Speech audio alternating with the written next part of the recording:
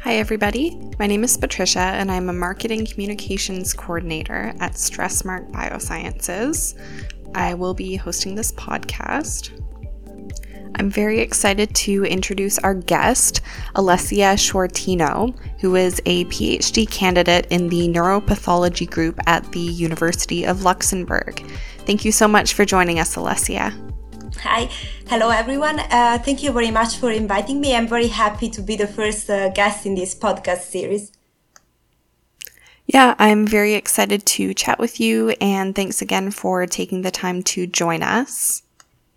I'd like to start out, if you could please give us a bit of a broad overview about what type of research you're doing in neuropathology. Yeah.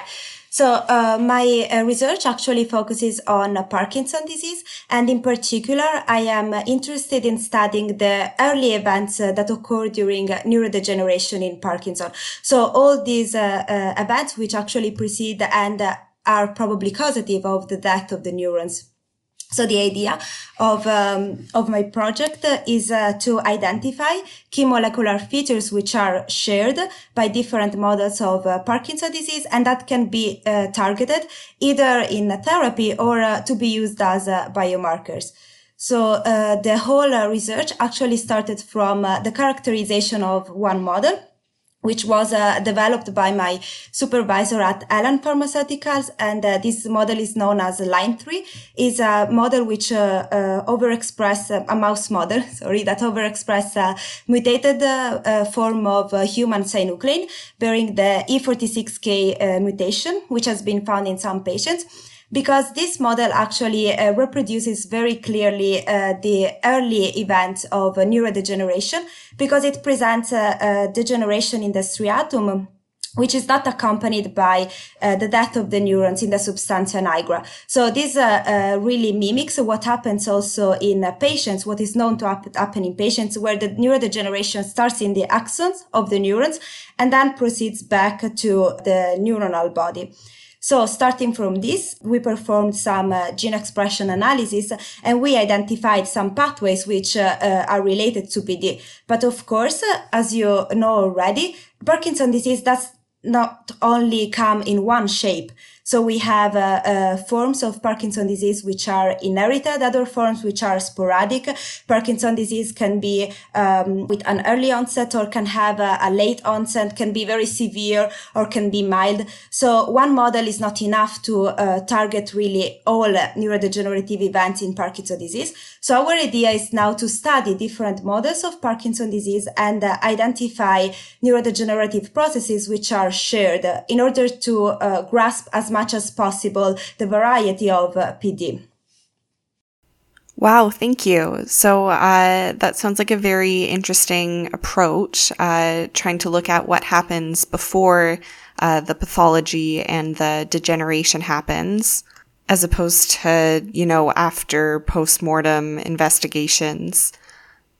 Could you please tell us a bit about kind of what's different in your approach and your research as opposed to what other researchers are doing in the space?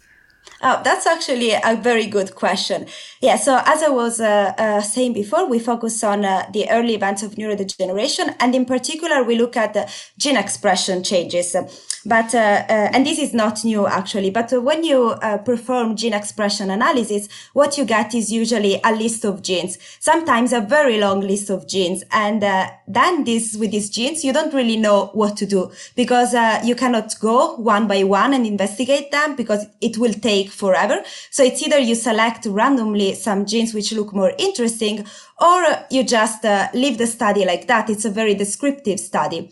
Another step that you can take is to identify pathways which are deregulated accordingly to the gene which are expressed differently in your model compared to the controls.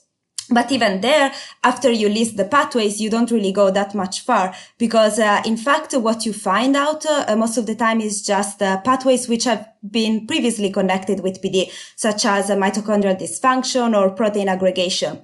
So that's why we decided to move a step further in this process and in this analysis. And we decided to look to transcriptional factors, which act as master regulators of pathways. And in particular, our idea is to identify the pathways which are deregulated in more than one model. But of course, it's very difficult that different models will give us the same genes which are differentially expressed. So what we want to do is to identify the pathway and then identify transcriptional factors which regulate the pathway at the upstream level. So targeting this way the pathway at all its different levels. And this is something that it's quite new. That's not been done very often, and not in PD for what I know. And to do so, we combine RNA sequencing with ATAC sequencing, which allow us to map transcriptional factors on the genome. Wow. Okay. Thank you. So to clarify, you're looking more at kind of entire pathways that would be involved in PD as opposed to focusing on individual genes?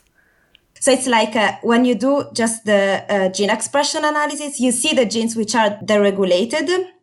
Okay. But this is just, it's like, it's the outcome. So we don't know exactly, for example, the overexpression of alpha-synuclein, if it impacts directly the expression of 1,000 gene, or if it impacts, it's targeting something upstream that then affects all the downstream genes. So this is the idea. So you have a lot of genes which are deregulated in different pathways. Since you cannot target each gene one by one, an idea to repristinate the pathway, to bring back the functionality of the pathway, is to target those factors that are responsible upstream for the control of the whole pathway itself. So if the pathway, for example, is overall downregulated, what you can do is, if you identify transcriptional factors which are responsible for the activation of this pathway, you can target those and upregulate those factors to bring back up the activation of this pathway. Thank you for clarifying. So it sounds like a very complex process, looking at all these different pathways and how they're regulated upstream. What are some of the challenges that you encounter doing this research?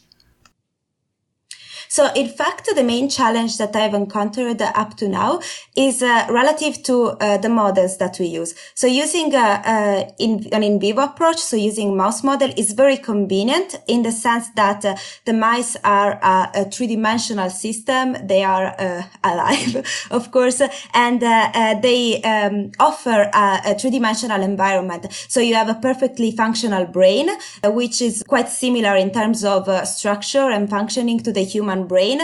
You have neurons that interact with microglia, astrocytes, so it's in a totally like functional environment. So it's not just a selective analysis. So you can have an overview of everything that is normally occurring on the brain, but at the same time, this makes it very complex to interpret the results. So sometimes what we have observed is that, for example, the overexpression of synuclein itself does not mean that the mouse will develop a PD-like phenotype. Sometimes we can see alteration both in phenotype, so for example, the walking pattern of the mice, and in the gene expression, so differentially expressed genes in our models compared to the controls. But we also have to check that the alteration that we see are really relatable to PD, because we actually don't really know what happens in the mouse during the development when alpha-synuclein is overexpressed. So we have found sometimes results which are not really directly transferable to PD and PD study. Okay, thank you. So it sounds like there's a lot going on in this area. Can you tell us a bit more about which models you're planning to investigate next, or what your next steps will be when looking into this?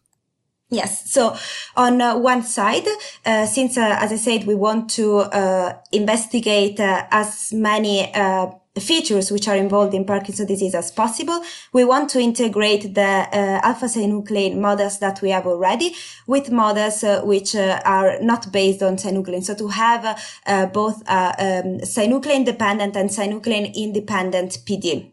So we also are using DJ1 knockout models, and we are considering on introducing a Parkin knockout model and maybe other genetic model to our studies.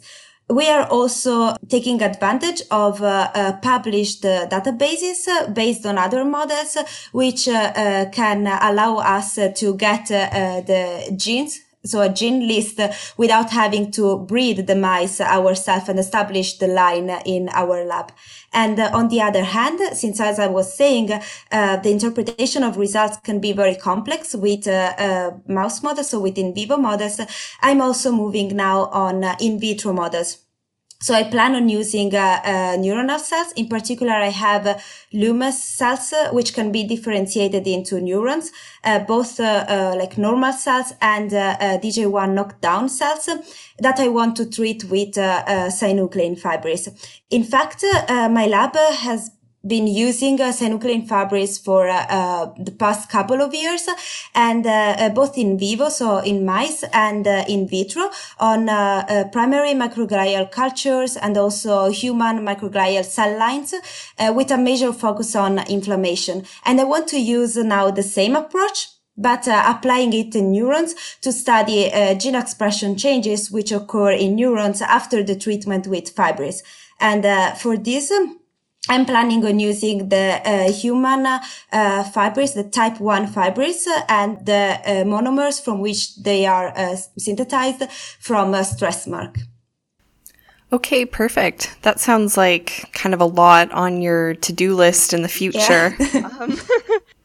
Would you mind going into a little bit more detail about kind of why so many models are necessary and what goes into kind of picking which ones to investigate or narrowing it down or not narrowing it down? In fact, this depends on what you are trying to investigate, because synuclein models can be very useful and so the knowledge can be transferred to Parkinson's disease cases which are directly related to synuclein. So, for example, in a model which expresses mutated alpha-synuclein, you can get an idea on what's happening and what is causing the disease. But this is transferable only to those cases, those patients which present the same alpha-synuclein mutation. Models which overexpress wild-type synuclein can also be used for sporadic Parkinson's disease, for example, because synuclein is known to aggregate both in inherited and sporadic Parkinson's disease. So that's a common feature. So if you don't have a specific mutation, you can just study the aggregation process and how the aggregation impacts the development and the progress of the pathology. Other models, so other genetic models, like LRRK2 models, DJ1 models, again, are mostly limited to investigate those specific mutations, so those inherited cases which present that specific mutation. And of course, there is the need of both, because since there are different types of PD, some people question that it's not even the same disease, it's just different diseases with a very common outcome. So of course you need all of them. And it's also true that when you try to model the disease, you just get details of what's really going on in the patient, because we cannot exclude the environmental impact during the life of the patient on the pathology. And this is something that we cannot really model just with a mutation or an overexpression in a mouse model. So the more models you have, the most likely it is that you can identify something that, if it's shared, it's probably really and truly connected and responsible for PD. Okay, perfect. Thank you.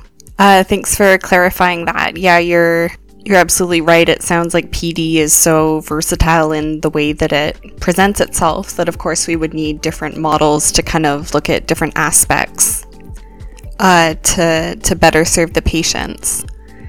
Thank you so much for kind of explaining everything so in depth, and thank you for joining us. Best of luck with your research in the future, and we'll talk to you soon. Thank you.